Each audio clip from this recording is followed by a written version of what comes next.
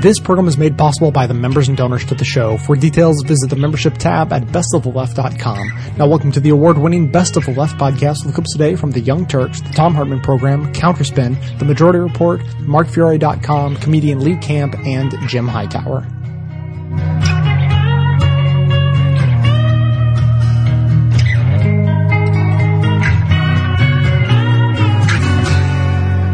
Some good news for environmentalists at last. The EPA unveiled a proposal today that would sharply limit some of the pollutants in our automobile tailpipe emissions. Those in particular are sulfur and also nitrogen oxides. Sulfur will be cut by 60% from current levels, nitrogen oxides by 80% from current levels. Now, this seems like a good thing, you would imagine. Cleaner air for everybody. We all have to breathe the air. If you're poor, if you're rich, breathe the same air.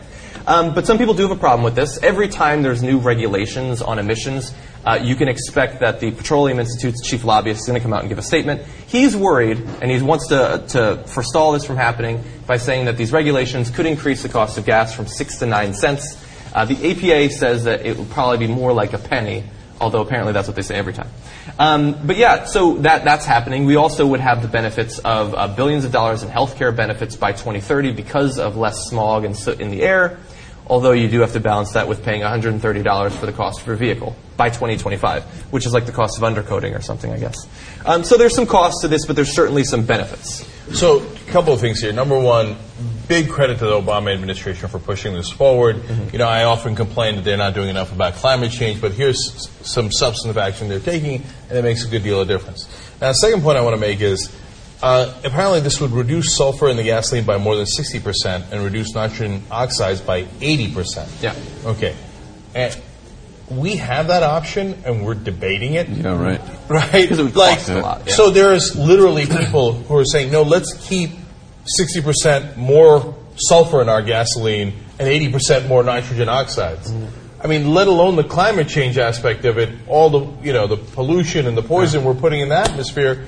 And apparently we could do it for about a penny or whatever, let's say 5 cents per gallon by 2080 or whatever the numbers are, right?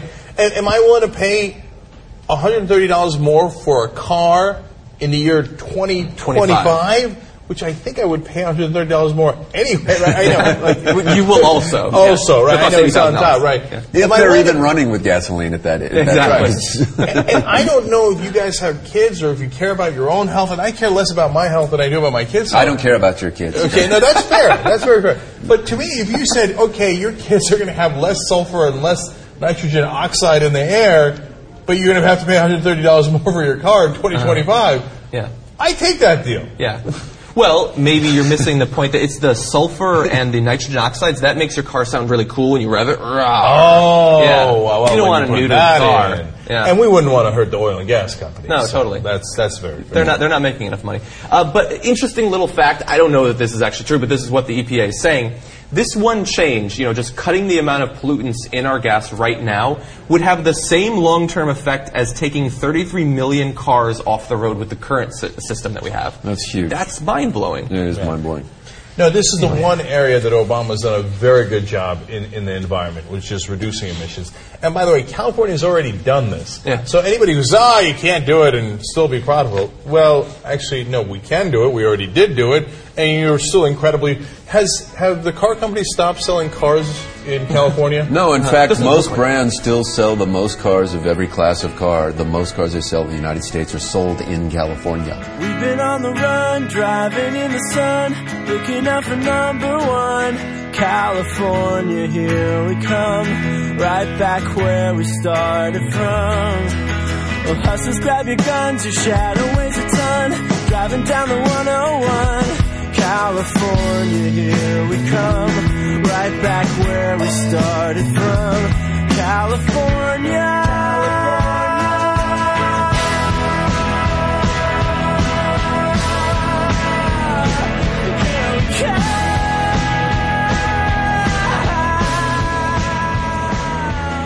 Todd in Anoka, Minnesota, listening on AM 950, Minnesota's progressive voice. Hey, Todd, what's up? Hi, Tom. Thanks for taking the call. The reason for my call is I'm a guy who's been around for over half a century, and I believe I've witnessed the global warming and the effects of it in my lifetime. And what I'm concerned with is how it seems that we've allowed the conversation to change from global warming to climate change, the way that it's being referenced. And if you look at the brief history of it, for so long people denied that there was global warming. And then when the preponderance of evidence showed that there was global warming, now they're saying, well, it's just climate change, and we've been through climate changes before. Right. And my response to in fact, they love to say we've been through periods of warming of the globe before. But I guess my point is we've never been through periods of warming when we had over 6 billion people on Earth and 30,000 airplane flights a day and 800 million automobiles and coal-fired power plants and all this myriad of things that add more carbon to the air. Well, and the times that we have had really significant, like 5 degrees Celsius warmings before, they've been called extinctions. Well, I just wish we wouldn't allow them to make that change, to go from global warming to kind of dumbing it down to climate change. Yeah, somebody called the program a week or so ago and said, where did this climate change come from? Why aren't we calling it global warming? And I said at the time that I thought that it came out of the scientific community, that they wanted to be a little more precise. And several listeners pointed me to links, and you can read the threads over on our blogs at TomHartman.com, pointed me to links that showed that this was actually a suggestion of Frank Luntz's. Well, I believe that completely. In fact, I think that's probably why the scientific community is making that change, is they're just trying to soften it enough so they believe they'll be listened to a little bit more. But I think we need to be real serious about it and use the words global warming. I think we need to use the words global disaster, and we need to talk about extinctions.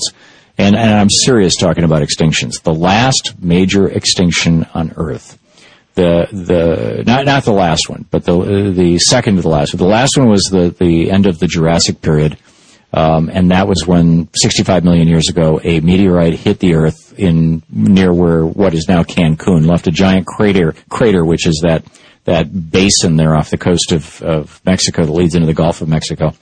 And that crater, that meteor killed roughly 60% of all life on Earth, including virtually all of the dinosaurs, with the exception of some of the holdovers like the alligators and things, and some of the smaller ones, and apparently birds, which came out of dinosaurs.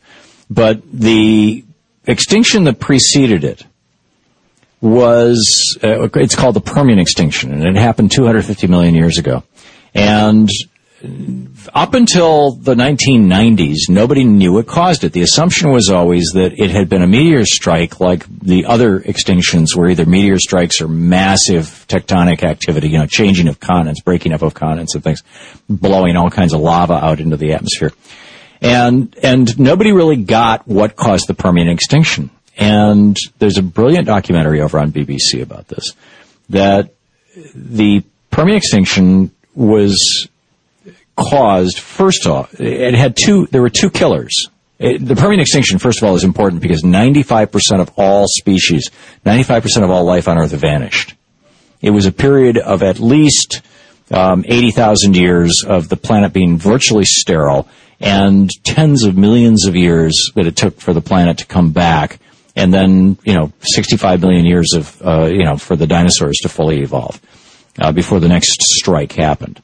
And so what caused the Permian extinction? There's been this big question. Well, it turns out that there was this area that are known as the Siberian Traps, this northern Siberia, hundreds of square miles, that just kind of opened up as a giant volcano, or not volcanic activity, it was called sheet lava, just these giant flows of lava out onto the ground. And in the process, released so much gaseous material, so much particulate material, and in particular so much carbon dioxide that it warmed the planet 5 degrees Celsius. Now, there's been a strong consensus that that's what happened ever since the early 90s, when they first really found the evidence of this up in Siberia. And, but the question has been, 5 degrees Celsius is enough to kill off 60% of the life on Earth, but not 95%. It's not enough to basically sterilize the planet. And just to put this in context, by the way, the scientists with the IPCC are suggesting that if we keep on the course that we're on, and nobody thinks we will, we're not that insane, but if we continue to pollute at the level we are, by the year 2100, we will have raised the temperature of the Earth 5 to 6 degrees Celsius. So just keep that in mind as I'm telling you this story. So the Siberian Traps blew out all this lava, And that lava and the gases from it, the carbon dioxide in particular, raised the temperature of the Earth by 5 degrees Celsius. But like I said, that's not enough to kill everything. So what was it that killed everything? Well, it turned out that along the coasts of all, on all of our oceans, along that area where the land becomes sea, where the land subducts under the water, where the land goes down under the water, or the water covers the land, you've got the areas of greatest biodiversity on the planet, and because of their edges. Edges are always places of great diversity and activity. And you've got a lot of life, particularly vegetable life, algae, giant mats of algae, all kinds of green stuff and little tiny plankton and and animal life as well, the zoo, whatever it's called, the zooplankton. And this stuff has a life cycle, and part of that life cycle is it dies, and when it dies, it settles to the bottom. As it settles to the bottom, it's rotting, and as it's rotting, it's producing methane gas. It's the stuff that you smell when you smell rotting vegetation. It's how cows fart. It's how all of us fart, actually. It's methane. And methane is also known as natural gas. So anyhow, these things are rotting, and they're sinking to the bottom, and as they sink to the bottom and they rot, the methane that is released at high pressures, hundreds of feet under the ocean, get locked up in these crystalline lattices of water that is at or just slightly below the freezing temperature, but doesn't freeze because the pressure is so high. But when it combines with the methane, it actually forms these like little boxes around the methane crystals, and it forms these giant sheets of a slurry kind of ice that are called methane hydrate crystals. And hundreds of trillions of tons of them along the coasts of all the continents. And they're there and they're frozen because they're in an area that's maybe only 60, 70 feet of depth, where above that the methane would turn into a gas and bubble up to the surface. And below that, the vegetable material doesn't, no longer decomposes and produces methane. So it's a very specific layer that you find all around the world. And there's all this methane hydrate, and the oil companies have been exploring how to suck this stuff up because it's almost pure natural gas mixed with water, and it's easy to separate water from natural gas. And there's been a couple of attempts to do so. And so anyhow, one of the things that they learned when they were in the late 90s, when they were drilling for methane hydrate crystals off the coast of England, one of the things that they learned was that this stuff was really, really rich in what's called carbon-12, a form of carbon that is an absolute signature of rapidly decomposing plant matter. About the same time, a group of geologists who were looking at the Permian extinction in Antarctica, in South Africa, and in Greenland found that in the Permian extinction layers, that 80,000-year layer, about 40,000 years into it, long after the Siberian traps had stopped erupting, but while the planet was still 5 degrees warmer, because it takes a long time for that CO2 to go out of the atmosphere, about 40,000 years into this, there was a second giant warming of the planet. And that second giant warming of the planet warmed the planet by an additional 5 degrees, which sterilized the planet, which killed 95% of all life, because we were now at 10 degrees Celsius of warming, and that is enough to kill 95% of all life. And at the very time that happened, they expected to see the signature of a meteorite hitting, a large amount of iridium all around the planet. Instead, what they found was carbon-12. So the question was, how the hell did carbon-12, which is the product of centuries of plant decomposition, end up in the atmosphere in such massive amounts that it's buried 40,000 years into the layer of the Permian mass extinction? Turns out that 5 degrees Celsius temperature increase in the planet was enough over that 40,000 years to warm the oceans to the point where that layer of methane hydrate crystals warmed up, and all those crystals started melting, releasing the gas. Gas bubbled up into the air.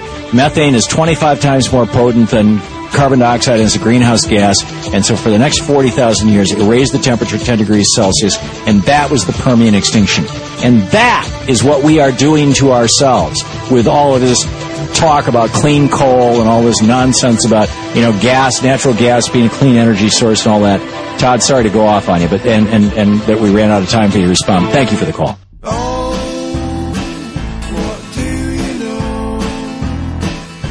There's nothing above, there must be something below. Here at Best of the Left, supporting the good works of others is our entire reason for existence.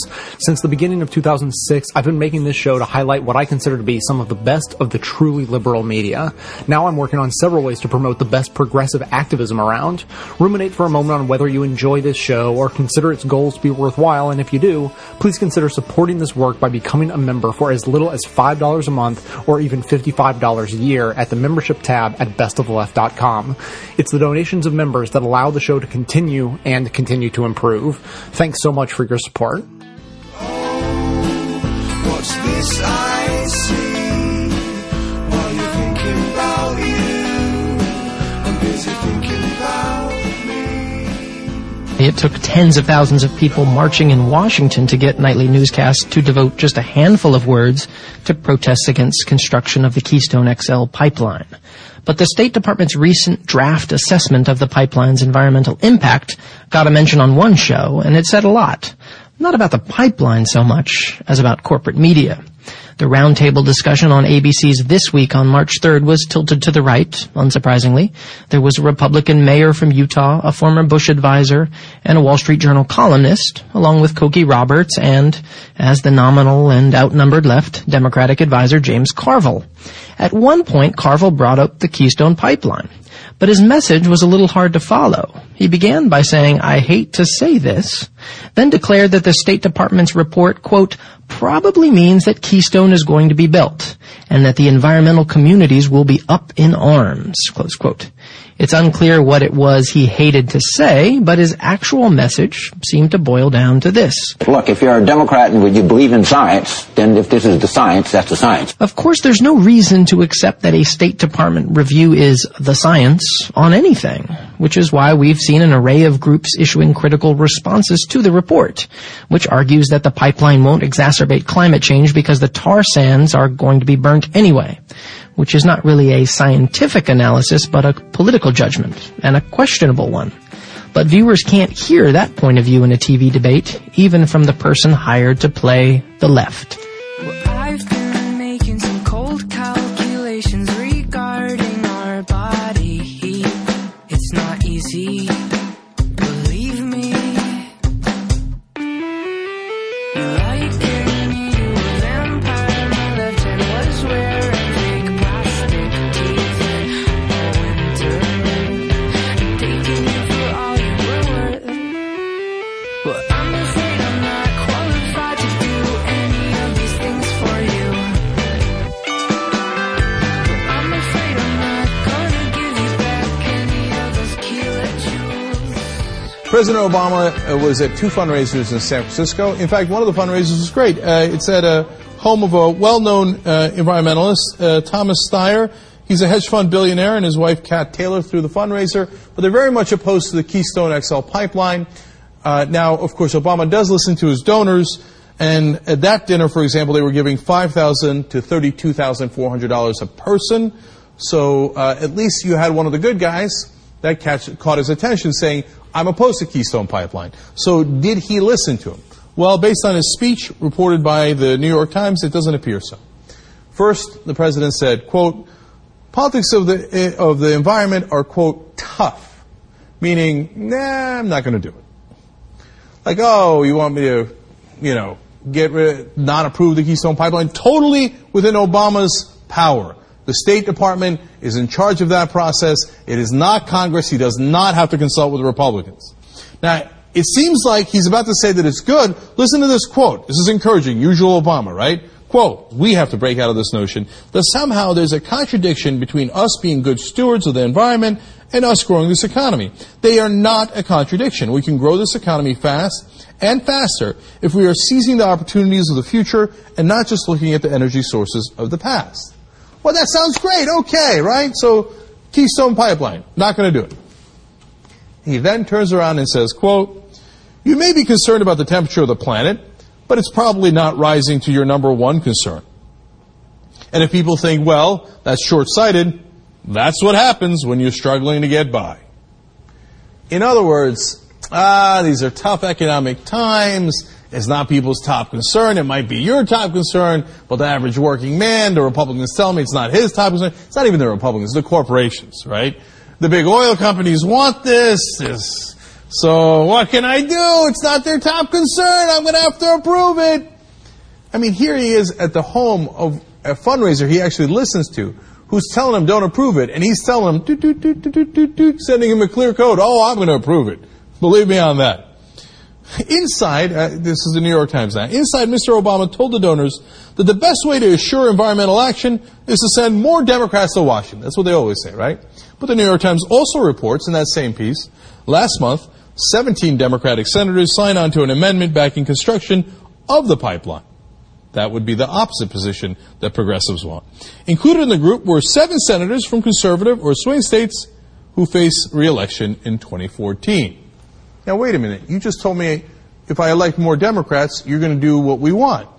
But at the same time, they just voted, and those 17 Democrats that all those donors gave their money to and volunteers worked so hard for and people voted for, didn't do the progressive position. They did the opposite. In fact, the ones you want us to help the most are the ones that are saying, I'm in a tight re-election, so I'm going to screw over progressives. No, you're in a tight re-election. You won by pretending to be a progressive. Maybe you should be a progressive. Maybe that would help you in your election.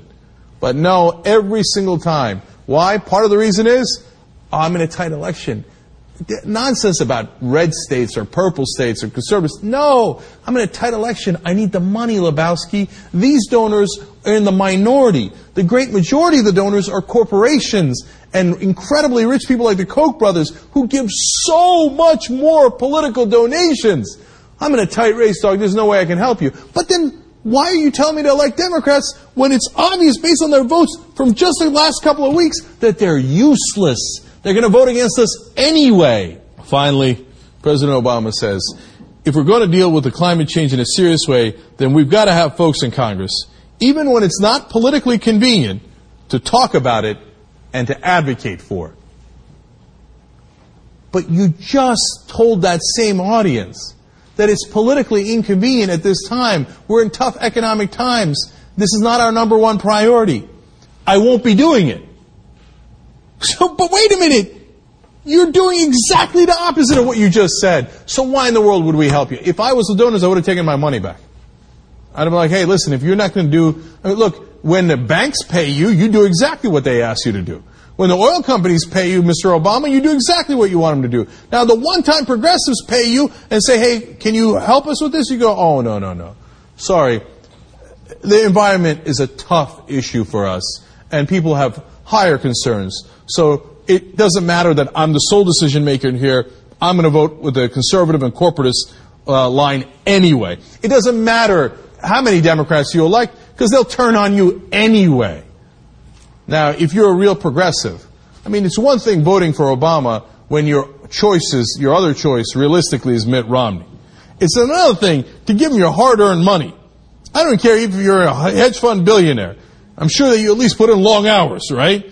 What are you going to be giving money to this guy for when he basically spits in your face in the fundraiser and says, you're the one set of donors I definitely will not deliver for?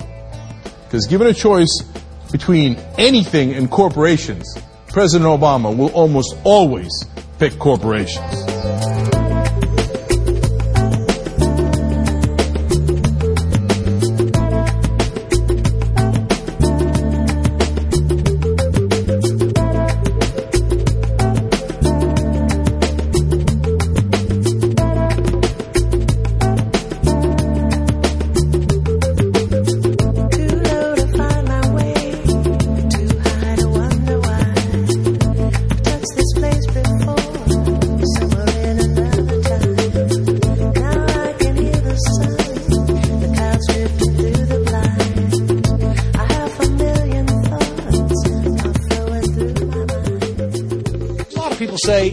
Republicans, they just deny the idea of man-made climate change. They're not coming around. But Smokey Joe Barton, I should mention, he's a Republican congressman who sits, is he the chair of the Energy Committee from Texas? He certainly sits on it. He is a Republican. There's a reason why they call him Smokey Joe, and it's not because he smokes a lot. It's because he is one of the biggest recipients of fossil fuel lobbying money and carbon-based energy lobbying money of anyone in Congress. And I don't know if they rate him, but he would have an A rating. He is going to explain to you exactly why there is some confusion about the science behind climate change, folks. Listen carefully here. Recognize Jim from Texas, Mr. Barton, for 5 minutes. Thank you, Mr. Chairman.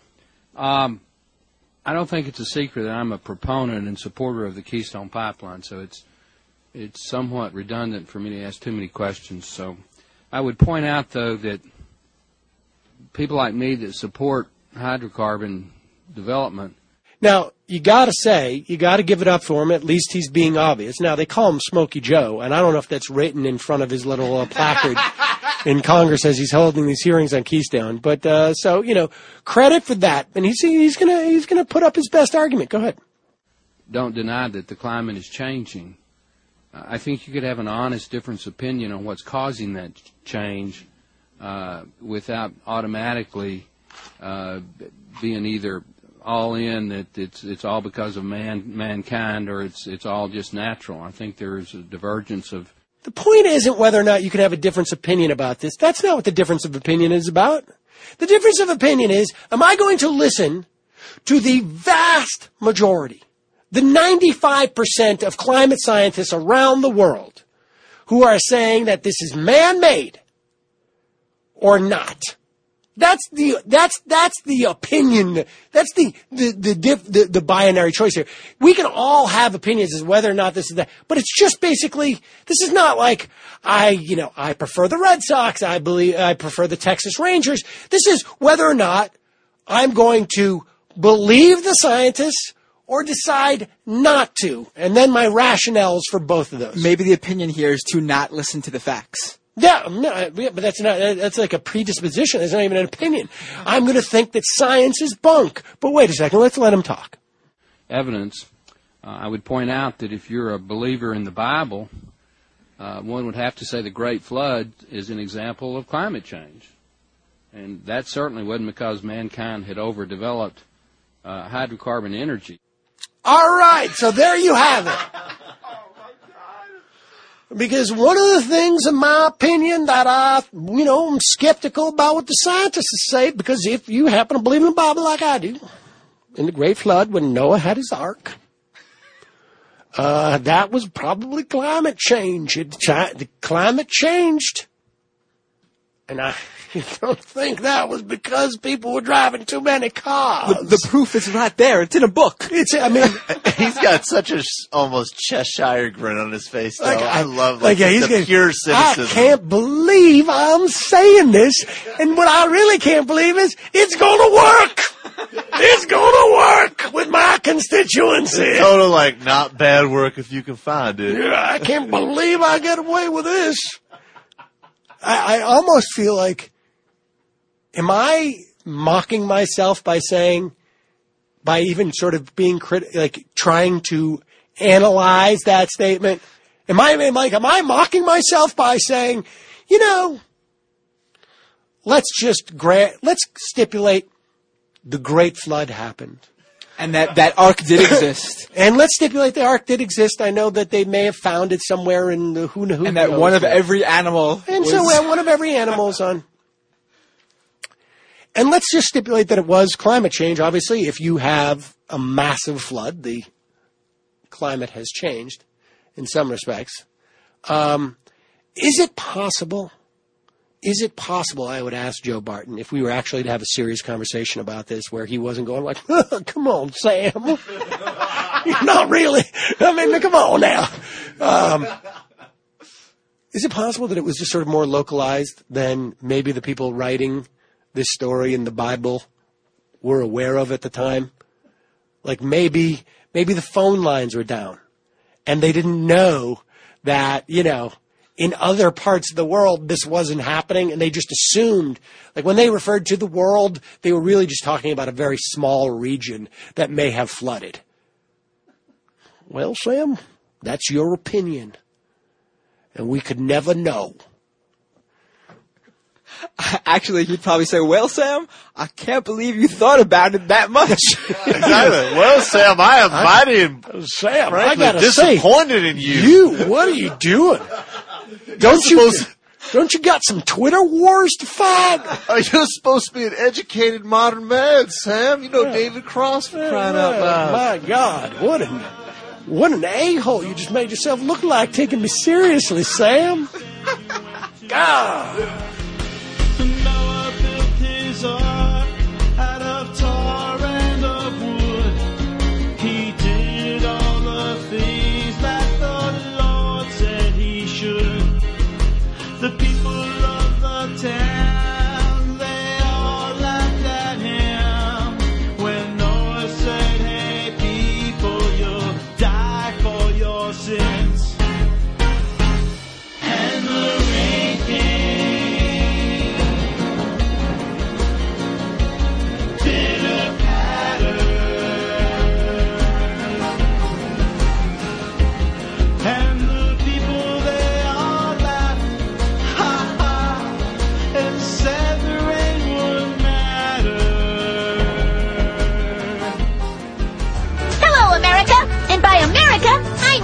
America.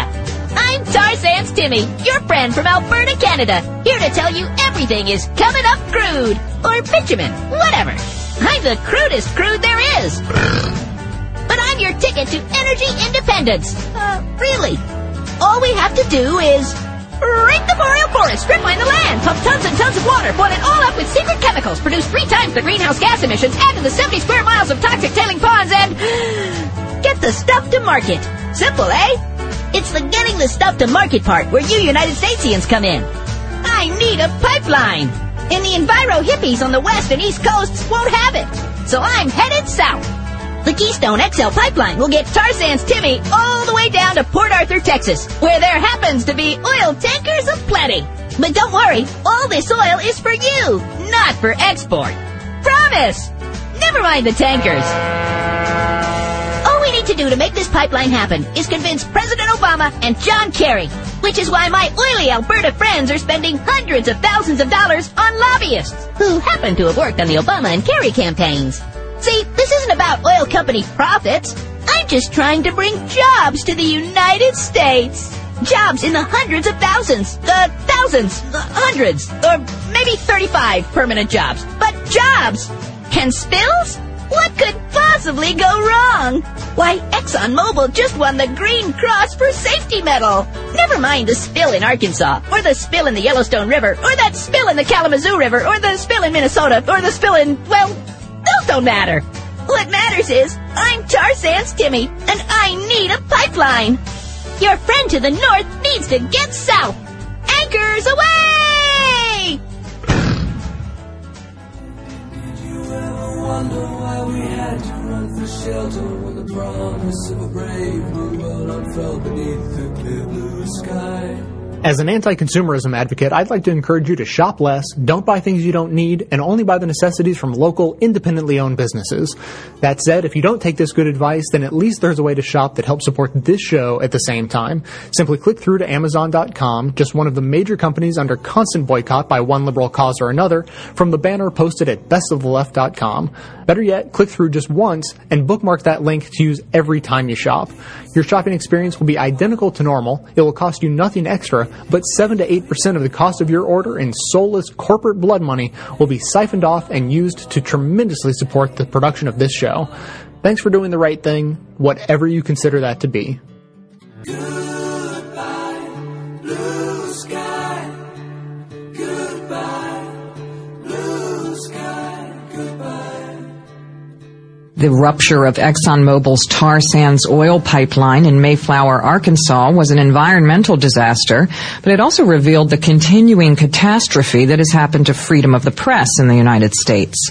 From the beginning of the spill, federal and local officials have allowed the oil giant to control media access to the disaster area it was responsible for creating. Radio reporter Michael Hiblin told Mother Jones that when he and a small group of journalists tried to cover the Arkansas Attorney General's tour of the site, sheriff's deputies started yelling that all the media people had to leave, that ExxonMobil had decided they don't want you here, you have to leave. Local TV news director Nick Genty told Media Bistro that Exxon is running the show at the site. When we try to get information from local law enforcement, they direct us to the PR from Exxon. Another news director says Exxon has only allowed media in the impacted neighborhood for guided tours during times of their choosing. And trying to cover the spill for Inside Climate News, reporter Lisa Song was told by an ExxonMobil spokesperson, "You've been asked by security to leave. If you don't, you'll be arrested for criminal trespass." Meanwhile, up in the air, the Federal Aviation Administration declared a no-fly zone over the site that ExxonMobil controlled access to. Well, this is not a new phenomenon. BP was allowed to harass reporters covering the damage the company did to the Gulf of Mexico, as was Exxon during its 1989 fouling of Alaska's coastline. One has to wonder, though, why this particular category of perpetrator is allowed to control access to its own crime scene. Squeaky swings and tall grass.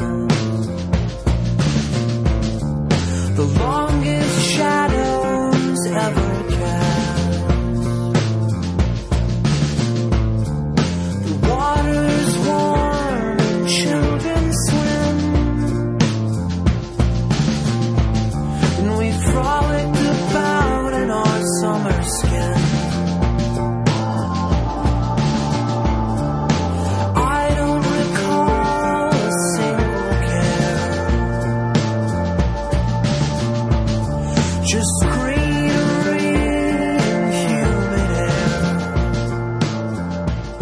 My favorite quote for the day, John Kenneth Galbraith. The modern conservative is engaged in one of man's oldest exercises in moral philosophy. That is, the search for a superior moral justification for selfishness.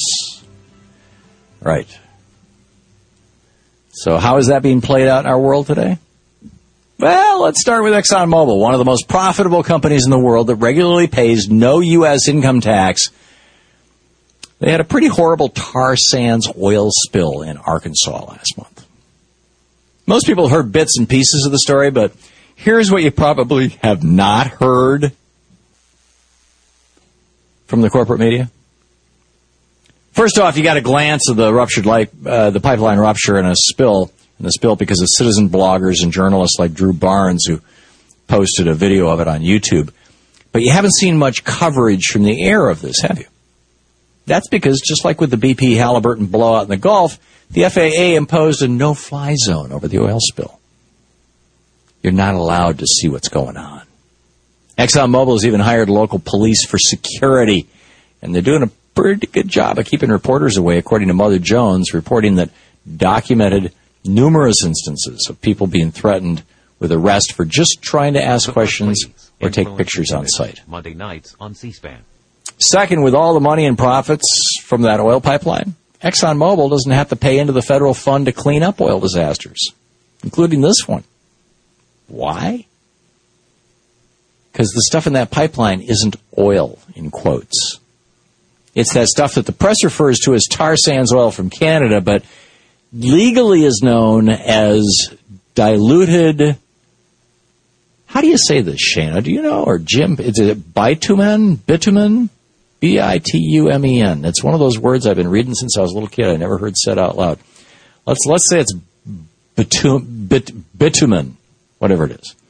It's basically it's slurried coal. It's shale, right? Related to coal.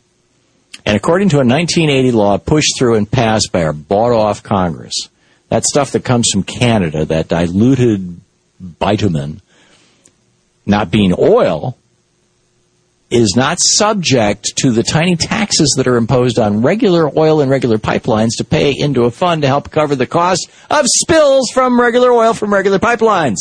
So even though this is worse, it's free. Another reason by the diluted bitumen, a.k.a. tar sands oil, that'll be coming down the Keystone XL to refine it in the Texas coast and then ship the refined diesel they extract from it to England and Mexico and China and Brazil. We, by the way, will get to keep all the poisons left over from the refining process right here in the United States. We get to pay for all the cancers from them. Expect Cancer Alley down south to grow substantially. Finally, to add insult to injury, we get one of the more heavily oil industry-funded members of Congress, Oklahoma Republican Congressman Mark Wayne Mullen, who tells us this. I think Exxon should be actually patted on the back for the way they handled this. Right. And this clueless congressional newbie repeats the lie that if the Keystone Pipeline carrying more of this tar sands oil to the Gulf Coast is finished, it'll somehow reduce our dependence on Middle Eastern oil. Trying to tie the wonders of ExxonMobil to the bombing in Boston, this fool actually said, quote, I mean, would we rather buy oil from the Middle East that sponsors the acts that we saw, like at the marathon that we just saw yesterday? End quote. I guess the congressman got out ahead of John King and CNN in knowing who blew up the pressure cookers in Boston. But aside from that stupidity, the pipeline will not reduce our dependence on foreign oil a bit because all that slurry from Canada is going to very, very profitable refineries on the Gulf Coast where they can export the refined gas and diesel overseas. Last year, our nation's number one export, it was not TVs or jeans or computers. We invented all those things, but we don't make them here anymore. Number one export of the United States of America? Gasoline and diesel fuel. Refined oil products. Yep, the big oil companies are exporting gas and diesel from the U.S. like crazy, keeping the prices here high for us and the profits for them very, very high. And they want to export even more and let us keep the wastes and the cancers and the oil spill risks. We've been scammed. From the 1980 law exempting the oil companies from paying into cleanup funds for Canadian tar sands oil, to blocking our press from covering their spills, to buying and selling our members of Congress like they were cattle or sheep. All of this. Now, just think about this for a minute. This oil industry is doing all of this stuff to keep alive a 19th century fuel. This is the 21st century, for goodness sake. A 19th century fuel that is destroying our planet. It's time to leave behind fossil fuels altogether. Portugal just produced 70% of all their power needs from renewables. We can do that too. We're still the nation that put a man on the moon. We invented the transistor, the integrated circuit. I remember when it happened. We have led the world for centuries. If we could just get the bought and paid for politicians out of the way and get our press to actually cover the horrors of tar sands oil and the reality of climate change, we just may be able to once again have that John F. Kennedy vision of being the city on the hill. Yeah, I know Reagan used the phrase too, but he was quoting Kennedy. We should even take a lesson from the dozens of nations that have nationalized their oil. And like Norway, use that money to send their kids to college. Can you imagine? Hey, we got a lot of oil under the ground in the United States. It belongs to us. We're going to send our kids to school with it. You can pump it out and make a little profit on it, but it's our oil. They do that up in Texas, or up in Alaska, you know. They got this permanent fund. It's got millions and millions of dollars in it every year. When Sarah Palin was governor, every year she sent out a check for $2,000, not just to every voter, but to 3-year-olds, 6-week-olds. People would try to have their baby the day before the checks went out so they'd get last year's check plus next year's check. I mean, come on. If the Socialist Republic of Alaska can do it, why can't the rest of the... I mean, you know, if a socialist like Sarah Palin can pull that off and be proud of it, it's time for us to step up and speak out and say, you know, the oil industry does not represent us. It does not own us. And we are not going to let them destroy our planet or our country or our way of life or our lives, or perhaps most importantly, and all of those things are very important, but the thing that can influence all the rest of them, our form of government. We're not going to let them do that anymore. We are going to show up, and we are going to speak out, and we are going to hold them accountable. You've been noticing how long it's been taking the Obama administration to come to a decision about the Keystone XL pipeline. The pressure is enormous. You can add to it. Go to 350.org and become part of the solution.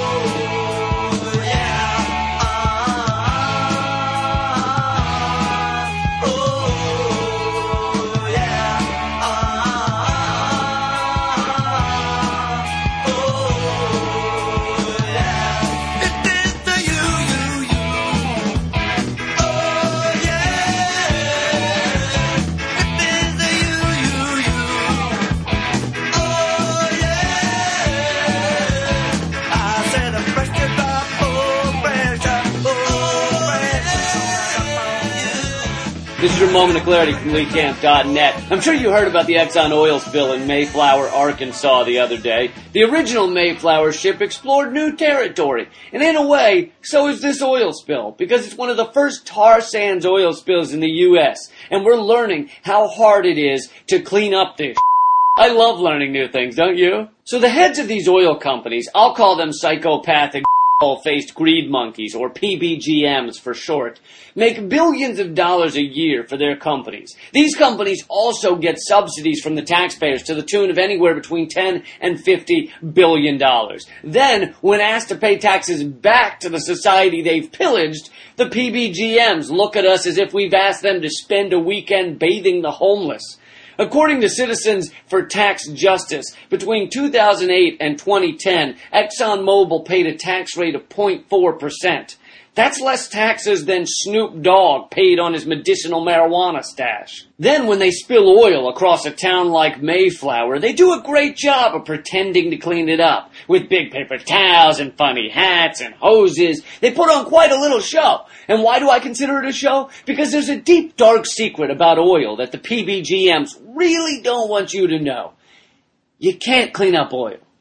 You can't do it. Not really. Not in the real world. Not when it's mixed with water and soil and otters. It's impossible. You can clean up some of it. You can push it around a little. You can get it out of people's faces. But it ain't gonna magically subtract itself from the water and land. So what Exxon and BP do is they make it look like they're cleaning up. Just like it looks like that magician ripped the head off the bunny rabbit. Just like it looks like that guy punted that football across highway and into a basketball hoop in that viral video that got 12,743,000 more views than this video will ever get. Did any of those things really happen? Nope. But it's all part of the show, my friends. Exxon should win an Oscar for best performance by a corporation in a dark comedy. And even though they put on a show, they would prefer you don't see the spill at all. And this is why BP held the media back from the Gulf of Mexico, even going to the trouble of hiding oil-covered dolphin carcasses, which is really a specialty skill. Not many colleges even allow you to major in that anymore. It's got to be a labor of love. And Exxon has fought the media back from this news spill. They even went so far as to get the FAA to declare a no-fly zone over the spill.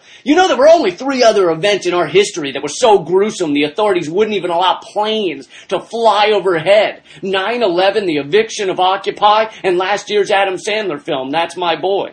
But luckily, Exxon's now telling us this wasn't an oil spill.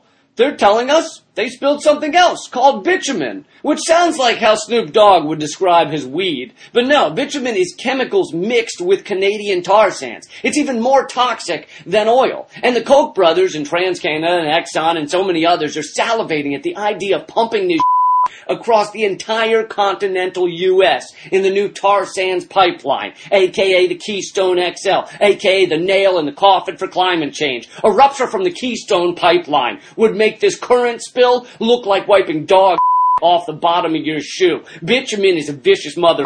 and it's not going to be cleaned up by a quicker picker-upper. Wait a second, I thought we were talking about oil. How'd we get to climate change? A good person to ask about that would be NASA scientist James Hansen, who has told us for years that the tar sands contain twice the amount of carbon dioxide emitted by global oil use in our entire history. And if we fully exploit them, the amount of carbon dioxide in the atmosphere would be truly catastrophic, killing off between 20 and 50% of the planet's species. And for those of you who think you don't care about this, it would also probably ruin your bachelor party. I hope that celebratory blow-up doll also works as a raft, because your town will likely be underwater. So what can you do about this other than protest the Keystone XL and throw things at your TV? Well, there's actions going on everywhere, every day. My friend Ed Fallon in Iowa has a cool one. He's doing a march for climate action across the entire United States.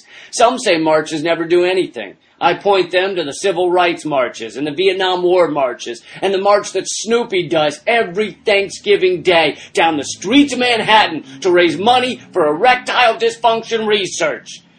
Of course, it was revealed last year that someone just forgot to inflate that part of Snoopy's body. So maybe that example isn't the best. Anyway, you can learn more about the march at climatemarch.org. And tell the Keystone Pipeline to go itself before it all of us. My windows kept out the cloudy line, and downstairs sat a couple having a fight. Well, history is bound to repeat. 1,000 kids trying to sleep, and when they grow up, they'll march in the street. They'll march in the street. They'll march in the street. I like the word gobsmacked, because it sounds like what it means. Something completely astonishing, so unbelievable that it smacks you. For example, on April 3rd, ExxonMobil was scrambling to cope with thousands of barrels of tar sands oil oozing out of a ruptured pipeline in the town of Mayflower, Arkansas. The spreading toxic contamination from the oil giant's pipeline was awful, but hardly surprising, given Exxon's long record of reckless disregard for our environment, people, and communities. So, the gobsmacking news of April 3rd was not that America's most profitable corporation had yet another spewing disaster on its hands, but that something called the National Safety Council awarded its Green Cross for Safety medal that very day to, guess who? The contaminator of Mayflower. Presenting the award during an event in Houston, NSC's president declared with a straight face, "It is evident that ExxonMobil is committed to excellence in safety, security, health, and environmental performance." Good grief! While Mayflower was covered in Exxon oil, Exxon was being covered with environmental praise. It was like giving a bird protection award to a smiling cat with feathers still stuck in its whiskers. What exactly is the National Safety Council? An industry front. In fact, the green in the Green Cross Award could refer to the color of money, for both the Exxon Corporation and its foundation were top donors to NSC last year. Indeed, the oil corporation has not one but two representatives on NSC's board of directors, making Exxon the awarder as well as the awardee of the Green Cross. Not to single it out, past awardee Dow Chemical is also a board member. This is Jim Hightower saying, apparently, NSC's paramount safety concern is for the PR image of its corporate funders. And it's hard to rely on my own good senses when I miss so much that requires attention. Hey, this is Lee Camp. I hope you've enjoyed having my Moment of Clarity rants pumped into your skulls. If you have, you would almost definitely love my free Moment of Clarity Backstage podcast, where I discuss the topics of the day. You know, the little things like the corporate raping and pillaging of our world. I also have on fun, awesome guests like this lady. My name is Janine Garofalo. This guy. Hi, I'm John Oliver. And even sometimes this guy. This is Greg Pallas, and I've got my zipper caught in Moments of Clarity. Free at leecamp.net. LeeCamp.net, iTunes, Stitcher, or the Android app. Plus, there's a Moment of Clarity book for those of you who thought, I love Moment of Clarity, but I hate how I can't lick it. Well, now you can. The Moment of Clarity book and ebook, get it at LeeCamp.net or on most e-reader platforms. And remember, keep fighting and stay angry. Have to cry with your own blue tears. Have to laugh with your own good cheer. Yesterday was the final day for public comments on the Keystone XL pipeline. Over 1 million public comments were submitted. Presumably, most of those against the granting of a permit by the State Department and the Obama administration for this pipeline to cross the Canadian-American border. One of those comments came from the EPA, and it rated as a final parting shot. Remember now, the State Department was charged with drafting an environmental impact statement, a DEIS, which basically found, according to the State Department, that the Keystone XL pipeline would have minor effects on the environment. The EPA, the Environmental Protection Agency, I guess one could say in the government, the real professionals on that accord, in their public comment,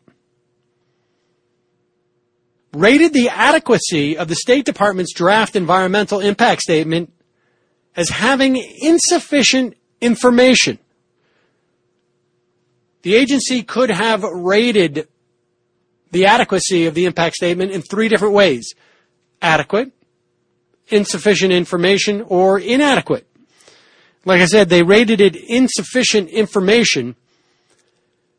They said that the DEIS's attempt to do a life cycle analysis of the pipeline's emissions, which found that emissions from the oil sands crude, basically a form of bitumen, would be 81% higher than regular crude.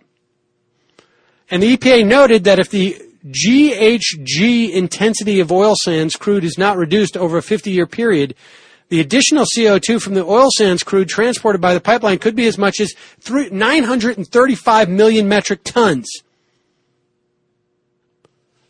In other words, saying that the State Department's study was grossly underestimating the potential for additional CO2. It also said that it disagreed with the State Department's assessment that the oil sands would surely come out of the ground, that the tar sands oil would surely come out of the ground even if the Keystone Pipeline was not built. The EPA said that your conclusion is not as complete and accurate as possible. It says that you used outdated modeling and the expense and infeasibility of rail shipping as an alternative to Keystone both need to be considered. It also said that the State Department's analysis did not take seriously or accurately portray the difficulty that is involved in a cleanup in the event that this tar sands oil has some form of leak or spill. It also addressed the issue of threats to drinking water as the pipeline wound its way down from north to south through the United States. So the EPA got their last licks in too, as did over 1 million people. There was a concerted effort by environmental groups to get these comments out there. 1 million people is a lot of people to comment on anything that involves other than just sitting on their couch and staring at their TV. So hopefully this will have an impact. Don't hold your breath. But hope springs eternal. I just knocked on wood.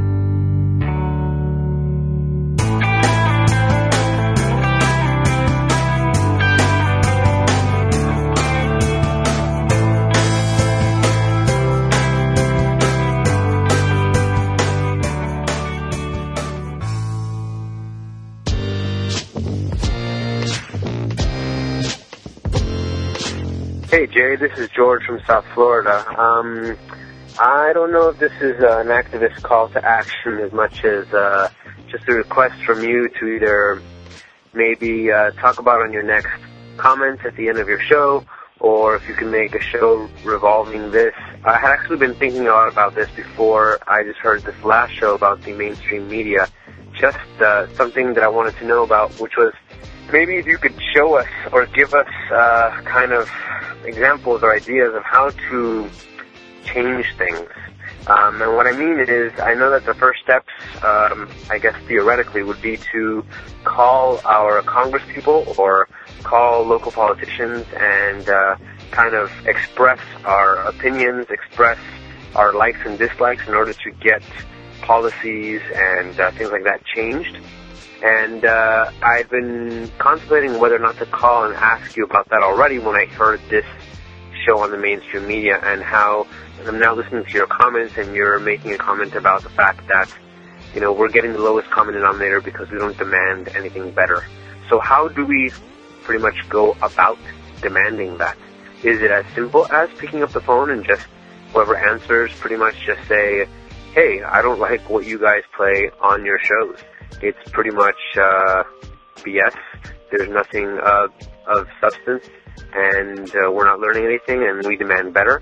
Same goes for politicians, calling them and just expressing whether we like or dislike certain policies that are being pushed through, or requesting that other policies that aren't being pushed through be so. So if you could please maybe get back to me or get back to us through your show as far as taking real physical steps towards creating change, I think that would be great. I mean, I'm someone that's very interested in politics and has been listening to your show for quite a while. And even though I'm quite motivated to change things and have formulated a lot of opinions over the past few years about policies and, you know, regardless of the partisanship or whatever, I think that taking that first step of actually creating change is one of the most difficult. So I would really appreciate that, Jay. I think that'd be really cool, and looking forward to your response. Thanks a lot. Bye-bye.